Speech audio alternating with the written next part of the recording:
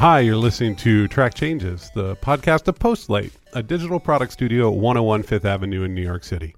My name is Paul Ford, and I'm the co-founder of Postlight. And I'm Rich Ciotti, the other co-founder of Postlight. Rich, just in case someone out there wants to become a client, what kind of things do we do? We take what you've got, or if you don't got nothing, we'll start you from scratch and build beautiful, well-designed, well-architected platforms and apps that ride on those platforms, whether it be mobile or web or anything really. I mean, we've got a lot of clients. We've got Vice Media. Yep. We've got Goldman Sachs. Mm-hmm. We've got, who else can you think of? Well, we did a partnership with Bloomberg. That was good. That went really well. That went beautifully. Had a big party. It was cool. Yep. And we've actually got another client we're going to actually reveal in the next few weeks, which is a really cool client. That's good. Might do an event about that. Yeah, yes. we'll talk about that. So we should also let people know, we're growing, and we are looking for humans to come join us and help us. Yes. If you are a product manager, a designer, more specifically probably a product designer, UX, UI, and an engineer, we'd love to talk to you. That's right. It's a nice place to work, in my opinion. Damn it. I think people should know that. Gosh darn it. It's a very, very family-friendly, very positive, very professional atmosphere. Yes, and if you're feeling good about talking to us, hit us up at jobs@postlight.com. And we should point out engineering. We hire engineers all over the United States, but yes. Product management and design, particularly because we're a client service organization, really need to be in New York City in yes. the office. Yes. So that we get a lot of questions about that. Exactly. All right. So I thought today we could talk about something that nobody likes to talk about except to complain. Some people probably love them. Some people do. Some people can't stand them. I think they're very different at different times in your careers. What am I talking about? Meetings. Meetings. We've never really talked about meetings on this show. We never have.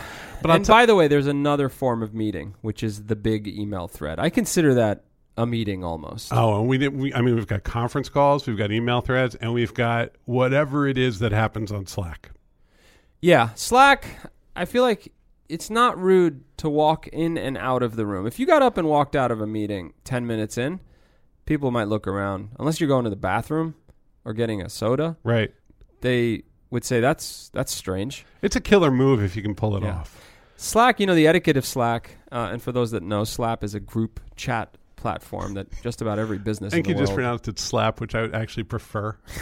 Log on to Slap.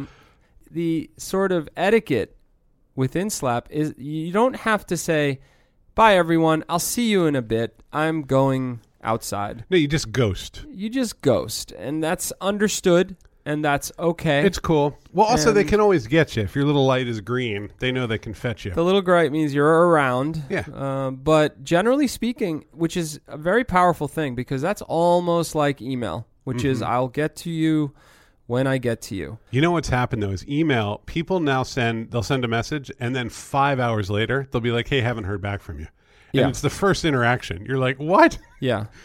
I've sent emails and shouted across the office, did you get my email? Yeah, that's right. Which is embarrassing, I feel frankly.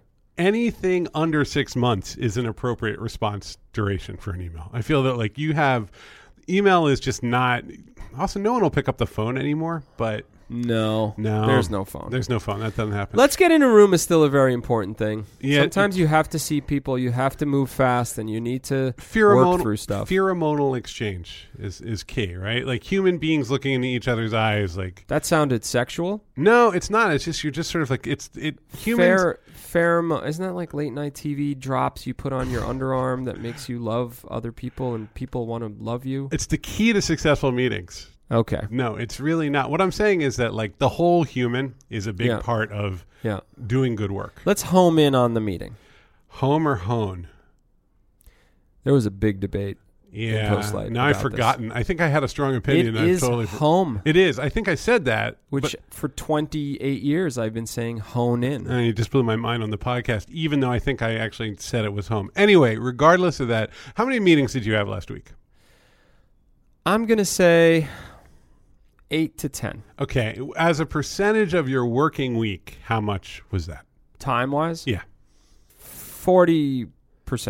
I would say I'm about the same. I'm like between any given week, I'm at 40 to sometimes 80% meetings. Yeah. One of the things we love to do on this podcast is get into the psychology of things, of why things happen the way they do.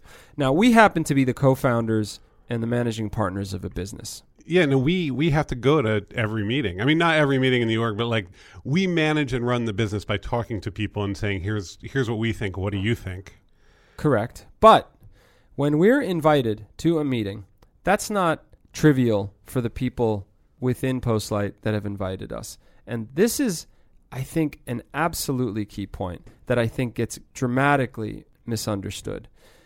I often, if there is an email thread of 7 or 8 people, I often narrow it. I'll drop 5 off and talk to 3. And I do that because I'm trying to reduce noise for other people. I'm trying to be courteous, in fact. And what ends up happening is people feel left out. And it's an odd thing. It's something that I didn't really fully register. It has to do with my position in the business.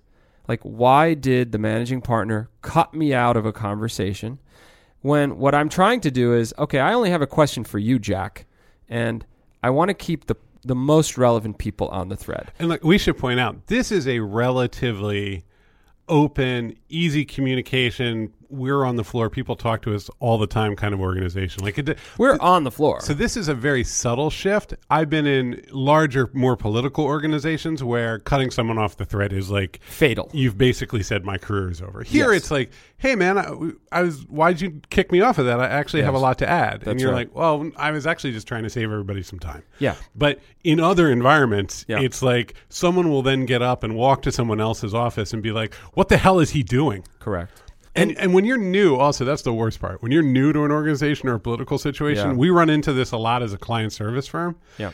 The ability to make a misstep with those dynamics it takes nothing. You're just like, oh, you know what? Let me talk to Sam about that. And I think people don't know, that we're more knucklehead than they think. I said that sentence in a disastrous way. We're not knuckleheads as in like, hey, we get the pass because we're dumb. The things that are like occupying our minds are very strange. And I think it's very difficult to piece out and convey what dominates how we think, which is like, hey, chill out. We're busy people is how this all sounds. Yeah, it does. But it's really us trying to say that there is very little social and political thinking that's going into those decisions, at least for myself. You know what I would say is that there's a terrible tension in an organization like this where you've got focus on the project and focus on the people. And sometimes that's in opposition. Sometimes the project means that you can't be as considerate as you should be of the people. And sometimes if you went and dealt with all the emotions, you'd never get anything shipped. And you kind of assume that over time, the ability to get a good salary, rise in your career, receive professional respect, and that you can kind of patch it up and just sort of go like, hey, sorry I cut you out there. Don't take it personally. We got to get this thing done. This can sound arrogant, by the way. Like, hey, I'm busy. I'm chill. Meanwhile, it's a big deal. It's meaningful for people. Look, we are, for better or worse, this is just the reality of the dynamics. We are viewed as the quickest path to success. If I can get exposure to the leadership of an org and have them recognize how well I do or how I carry myself or the type of things I'm thinking about, I can shortcut things and I can get to some success or get to success faster. And many, many people are ambitious, and that's not a fault for anyone. And so are we flawed as managers to not be sensitive enough to that? I think so. I think any manager who doesn't admit they're just infinitely flawed is not a good manager. This is hard. Right? Like this is hard. Because you can't, humans are human. I've been on the other side of this. I was on the other side of this for years, and you're just like, what the hell? I just worked so hard for you. You're going out to dinner. Yeah. Totally. And you just like left me off the thread. And totally. And the reality is like, yeah, I did that. It kind of sucks. I'm sorry. Yeah. And I think there's sort of a perception that we are extremely sensitive and like have been through the management seminars and that we understand how all that works. And look, maybe we should go to some management seminars and better understand how all that works. This is the tricky part, right? Because we've built a successful business where I think people are roughly as happy as they are in other places, or more so. Like, I've been in a lot of different organizations. That's pretty worth noting, by the way. It's extremely meaningful to us. Yeah. We do not just stare at the spreadsheets and say, hey, the business is improving because there's 11% more in this box. It is a big deal to us that people feel good about coming to work and enjoy what they're doing and have an environment where they feel good. Where they feel, I mean, you know, we focus on craft, like that they can move forward in their disciplines. That's, I think, to me, that would be the ultimate HR failure for this organization, is if somebody was here for a year and didn't feel like they had moved forward in their discipline. Yeah, I'd feel that the social contract we have with everybody who works here had been broken. That's an aim for this org. I want to be careful not to make this podcast about we got to talk Postlight about and speak more generally. There are massive organizations out there where it is truly a maze. You get, that maze at the end of The Shining? Yeah. Like, it's literally, you get dropped into that maze. And I think, is he in there? Is Nicholson, does he go in the maze? Yeah, he does. He freezes in the maze. That's right. Spoiler alert. But for 30 for The Shining. Movie. Yeah. He freezes in the maze, but that little boy, that weird little boy, the red rum boy, is also running around. When you get dropped into a massive org, it takes a minute to even understand what the path is to success. It is rarely just, hey, check off these 11 performance boxes and you will move up. It just doesn't work like that. There's it's a big factor, but some orgs are hyper political. I talk about this a lot, where there's an informal system and a formal system. The formal system is like, hey, if you hit these 5 objectives, you're going to get these rewards. Yeah. And if you do this today, then that everyone will be happy. The informal system is, boy, if you need that done, you got to call Mike. Yeah. Right? And so he's got sway.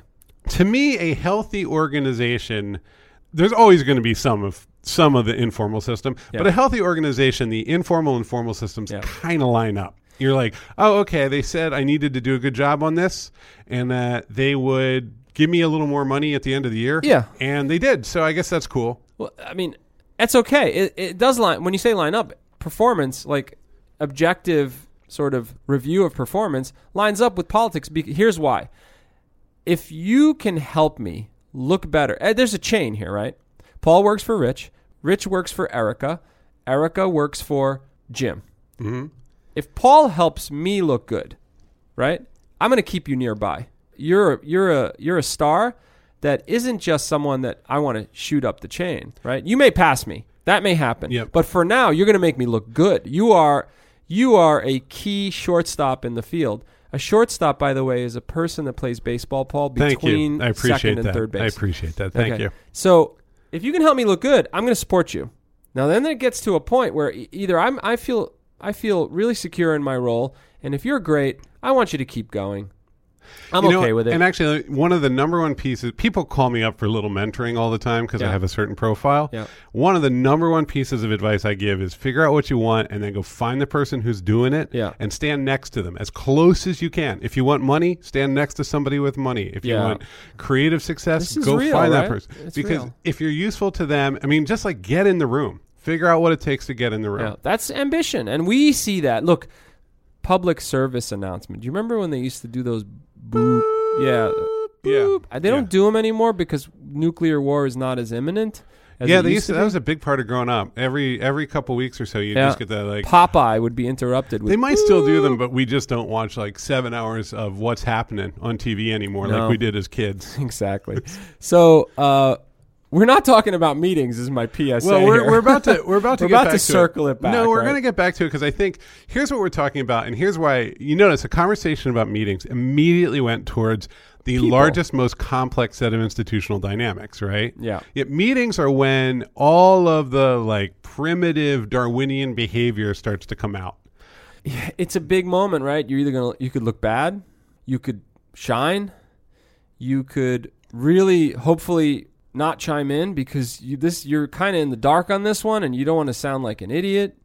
You know what I would say too is, and I want to talk about what makes a good meeting. First of all, my own career has shown me it's okay to hide sometimes. You can get in that room, just kind of hang out in the corner, take a lot of notes, just look, chatter on the keyboard, look involved. Yeah. Look involved, but and like say, okay. Great idea. Ask a big question, like I don't really understand this, but I'd love some clarity. Yeah. And then you don't have to do anything else, and you'll still have been in that meeting, because that when you're early in your career, you're like, what the hell is happening? Yeah. So, but what makes a good meeting? Well, let's talk about behavior for 1 second. Okay. And let's jump in. So I've been doing this for 25 years, and I'm also a particular personality. So. If you're in a meeting and you're with 6 people or 8 people, right? And the MC of that meeting, the driver of that meeting, maybe the person who scheduled it, who's kind of driving, says something and you don't know what he's talking about. Mm-hmm. It takes a lot to stop that person and say, well, I don't understand what you mean. Because it's a risky move, right? And in fact, I do it with prospects sometimes. I'm like, I don't know what you mean. Here's one piece of advice I would give to everyone. I know it's hard. I know it's a leap in the dark. Half the time, they actually don't know what they're talking about. Yeah. It's not you misunderstanding. Yeah, them. but if you're my caution there is if you're a baby employee, you don't want to be the one to point out the emperor's new clothes on day 2. That's true. You just, look at your environment, see check the timing on this. I mean, this is a life lesson, right? Like that because you're 25, I'm 22 years into. Yeah, we're done. No one. If you cannot understand what's being conveyed, and you're not in a very specific professional environment, but like if it's roughly understood that you should know what's being talked about so that you can do something, and you don't, that's because that person doesn't know what the hell they're talking about. That's right. And I've said, look, right now I'm in the middle of a project where we're diving into an incredibly deep domain with incredibly specialized skills, and it is a crash course. And I know when I ask people, what do you mean right now, that I don't know what they mean. That's right. They know have exactly skills. What they're talking about. Well, that happens with us in technology. We have to break it apart so that people can, but we can. So do it. You know what a very powerful signal for me is, and this took me years to learn? Boredom. If I'm bored because as someone is talking at me in a meeting,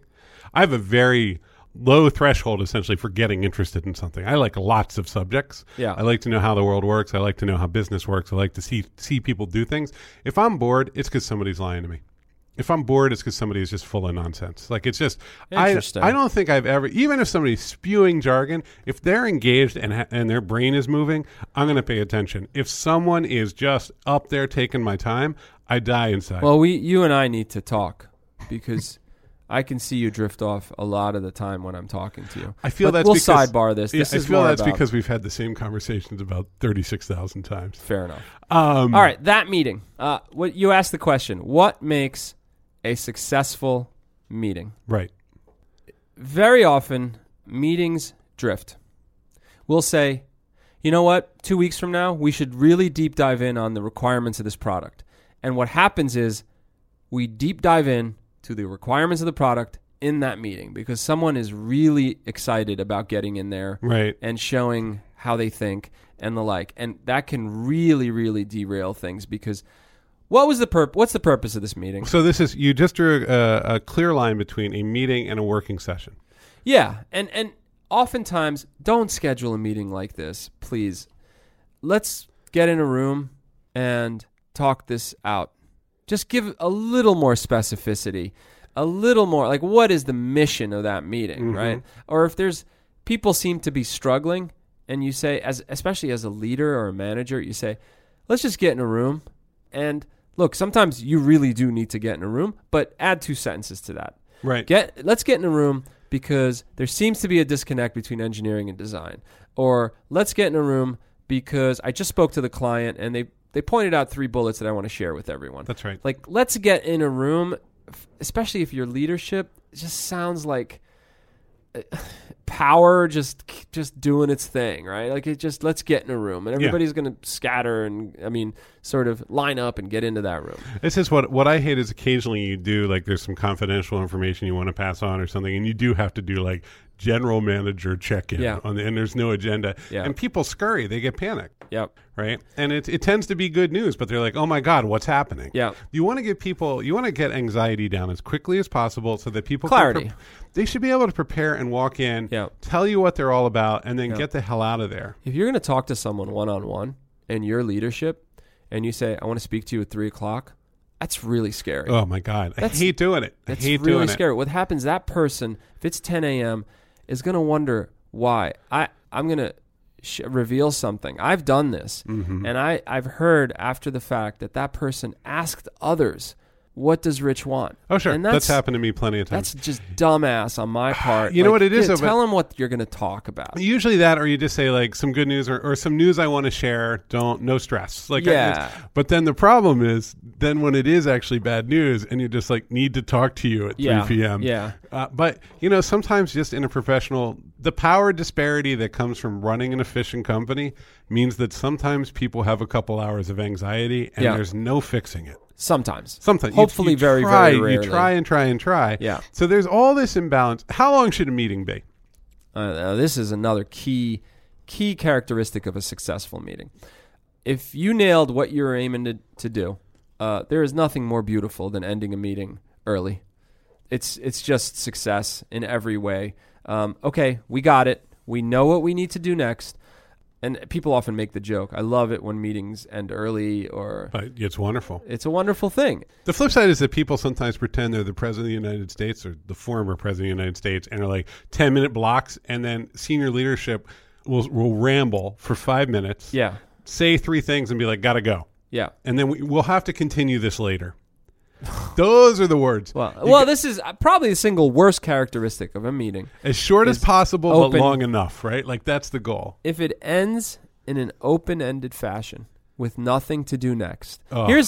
You know how it really went off the rails?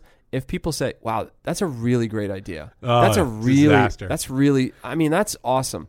And then you disperse. Nobody owns it. No. There's no plan around it.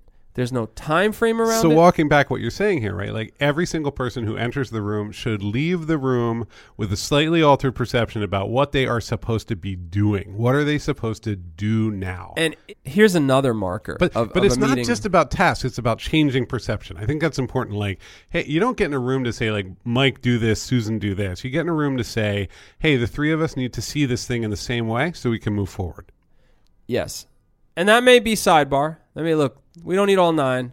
3 of us are going to get in a room and bring clarity and come back to everyone with a 2-pager. Right. Now, see what happened there is something tangible is coming out of that. Who's going to write that 2-pager? Who's going to write that 2-pager? Now that person has a responsibility.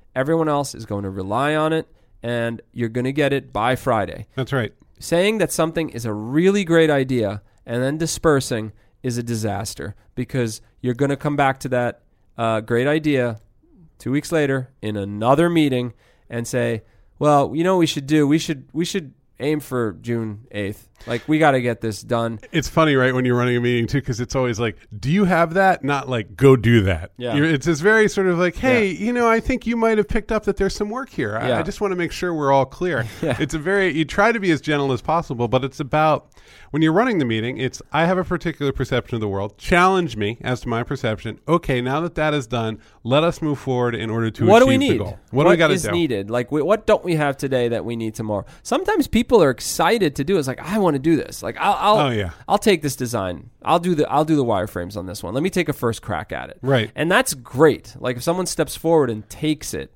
that's great. Oftentimes, it's just open-ended silly. Here's another key marker of something that's going to go off the rails. When you like assign it to 3 people and nobody nods. And because what you just did too also is you just created a new meeting. Oh, without a doubt. Like, just share it on a Google Doc. Let's talk from there on. Let's just start comments on the side of the document. I feel that Google Calendar is like, that border between like China and India? Yeah. Where it's just like an inch here, an inch there. It's like World War I, essentially. Right. Where it suggests people. Oh, it's so bad. Or like, emails that suggest people. Google Calendar is just this war zone where everything is moving around in tiny increments, and everyone is just like trying to get that one last bit of territory. Yeah. Oh, for sure. It's grim. Yeah. I mean, frankly, all calendars. Oh, are yeah. It's a bad shared scene. calendars are. It's so inviting to just gather, and we have the client dynamic, which is its own thing, and it's a lot. It's a lot. I did a thing recently, which is I was following all the Slack channels for all the projects in the organization. And Yeah. I pulled myself out. I'm still in all the general chats, and I'm very reachable, but I'm no longer watching day-to-day progress of each engagement inside of Postlight. I'm terrified of chiming in. Like, nobody wants to hear me say, you know what, that button, if you put it right aligned, it's going to be killer. No, that's not what we're for anymore. I think No. that every now and then, but also what happened is I used to feel that I kind of needed to keep an eye on things because we didn't have a clear process. But now we have a couple meetings where everything gets presented back to us. We're able to give input, but it's not disruptive. Correct. Like, it's just like, okay, this is, and I think people know, and I hope to God they know, they can show us stuff that's a mess. They can show us stuff that's like just a big pile of garbage, and we can go like, okay, I get where this is right now. Yeah. Here's the feedback I can give you. Obviously, you need to show it to me again later. Yeah. You know how Amazon does meetings? No. So they have a sort of famous meeting culture where it's like, first of all, no project or no meeting should be like, there's like a 2 pizza rule, like no more than 8 people. You should be able to feed everybody with 2 pizzas. That's reasonable. 8 people. You're going beyond that. That's not a medium. That's a symposium. Yeah, that's right. I've been in those. Those are terrible. And then the other thing is that very often you have a brief at the beginning, and many of the meetings start with people sitting quietly and reading the brief. Interesting. It's a non-PowerPoint culture, right? I've started meetings with like, so what's this about? Right. Because there's no detail in it. Oh yeah. And I feel you go and you that's sit in a room. manager's prerogative, right? You can just be like, "Why am I here?" Yeah, and you don't want to say it in like a completely obnoxious way, but just what's this about? Start it there, and then This is the we'll tricky go from there. The tricky part with being a manager is teaching people how to value your time, because it has it doesn't mean that it's more valuable at a human level Yeah. than other people, but our job is to bring business into the company in order that everyone gets paid and has health insurance and a good life, right? Like, Increase the stability. increase of the company. stability and develop growth strategies and Yes. communicate outward. And so when I have a meeting that isn't that, sometimes, which I often need to do, like it's project stuff or something related to HR or whatever, but that's not necessarily, it's larger and it's holistic, it's important, but it's not the growth of the company outward. So I have to always be balancing that, because we have to always be bringing that work in. I think the word's been used actually around the org is people view us in a bubble, that we're in our own bubble. Yeah. Because our set of responsibility, and that's not us thinking, oh my God, we're the top of the mountain. That's us having a distinctly different responsibility than just about everyone else. It's very, very different. So when should I call a meeting? I almost never call meetings personally. That's true. Yeah. I don't either. It's just you understand the sort of just force you're bringing to it, and you better be very careful about asking for it. Let's stop talking about ourselves. If you can solve it without calling a meeting, solve it. Like, that's an amazing thing. If you're able to write a 2-paragraph email and say, look, here's what I'm going to do. If anyone has issues, come talk to me. Walk over to me. I'm going to start tomorrow. Yeah. Come over and just have a conversation with me. I don't want 7 people. It sounds aggressive, but a lot of the time people are relieved that someone took a thing. Well, the other thing is that I feel as a manager that the more involved I am, the more bottlenecks I create. And if people want my approval, and I've communicated to them that they need my approval, Yes. I'm simply in the bottleneck creation business. Yes. Like, someone should be able to say, like, hey, I'm going to get this started. Here's what it's going to look like. Let me know if you have any feedback, but I'm starting tomorrow. Yes. That is great. If I don't even have to, if I can just write back and say, looks great, Yeah. or, get it going and then let's catch up. Yeah. That is Go. Well, then I'm not the bottleneck, and I think Right. that's people might sit there and go like, "Oh my God, he's," and this would be on me totally. Paul is trying to make sure that I show him everything so I can get his approval. I'd better do that. I'd better get his approval. Yeah, and then you get 2 words from us. You're like, seriously? Yeah, exactly. That's it? That's Worked exactly. for a week and a half on this presentation. And I think I wrestled with it for the first year and a half, and I mostly stayed back, but I definitely would meddle. And now, increasingly, I'm just like, that's friction. I got to not do it. Yeah. It's hard. Look, last thing we're going to say about ourselves. It's supposed to be about meetings, but our freaking egos just were so huge. I Paul. think we've never actually discussed this before, and it's really interesting to me. Like, it's like, oh yeah, God, this is something we've wrestled with. We don't have a lot of opportunity to be collaborative, to have is that true? Working sessions, to really be collaborative. We're so sensitive to coming in. It's like, I don't know where I saw this. It's like an image in my mind. Like, you have a 12-year-old daughter, and you know her room looks like Disney Junior, and she's done it up the way she's done it. And Dad walks in, trying to be cool, and you can't see Dad. The camera shot, you can only see his tan slacks, and he's just standing there, and he's like, "Hey, honey, what's that? That's pretty nutty." And she wants him out of the room so badly. Oh my God! And this is how I feel coming into something where everyone is so deep in. I watched my 5-year-olds today. I carried them. We went to camp. I dropped them off, and I said, "How about if I come today?" And they're 5, and they looked at me and they're like, No, same you're for too you. Tall, you're too fat, you can't come to camp." And you're just lame, man. When you're 11-year-old daughter, I've got a daughter. When she's 11, you're lame. 5. I was like, hey, you know, how about if I whale you in the face in dodgeball? And they're like, really, truly no. don't get it. They're like, it's not for you, Dad. Yeah, exactly.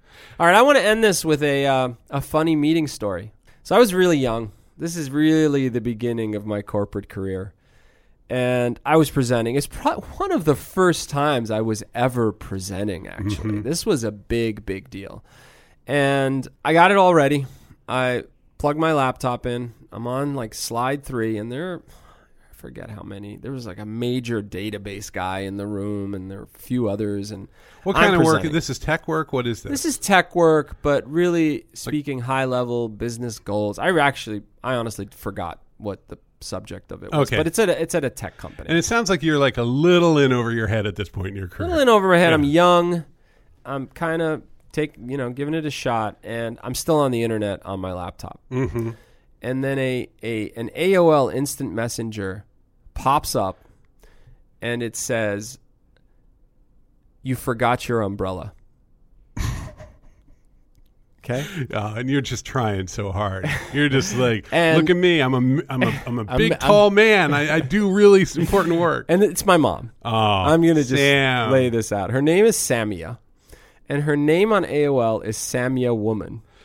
Oh, so good. All one word. You forgot your umbrella. And the serious database guy turns to me without a smile on his face and says, "Who is Samia Woman?" And that was that. Well, he's going to be more interested in that than anything you had to say. Oh, yeah. And exactly. And I'm not going to say, I think I said it's my friend. I don't, right. I'm not going to say it's my mom. My mom on AOL. Living in the basement, working on PowerPoint. Really, dude. So that's a funny, turn off tragic, notifications. Turn off, get off the internet. All right, Rich. Well, I hope people got some valuable feedback here. We got to come back to this subject. Like, I think this was just us getting a lot of feelings and thoughts about meetings out into the open. There was stuff out there. I mean, we highlighted the sort of dangerous traits of a meeting that really can be damaging. What we should do is simulate a meeting in a future podcast. That'd be interesting. Strategy. Like, that'd be interesting. Take turns being the manager. Yeah, we'd love to hear what y'all think. If you think this was good and you want to hear more and simulate the meeting, etc., ping us. That's right. And if you have postlight.com. Any particular meeting-related stories or questions, go ahead. There must be some great ones out there. Because I would say in my life, I must have done 3,000 or 4,000 meetings at least. Yeah, but there are some that just stand out as disasters. All right, well, this has been Track Changes. Free advice and consultation from Track Changes. From Postlight, a digital product studio at 101 Fifth Avenue. Again, we are looking for good people. And if this podcast, this is an accurate... Want to work here? Yeah. This is an incredibly accurate portrayal. People who've come in through the podcast, I think, are better prepared to be Postlight employees than almost anybody else. We care. We do. And we try to figure it out as we go along. So get in touch, jobs@postlight.com. Check out our website, postlight.com. If you need anything, you can send an email to hello@postlight.com. Just whatever you need, just let us know. Yep. What else should we tell the people before we go? Give us 5 stars. Yeah, I think that's nice. If you could. That they should have a great week. That's it. Have a great week, everyone. Bye. Bye.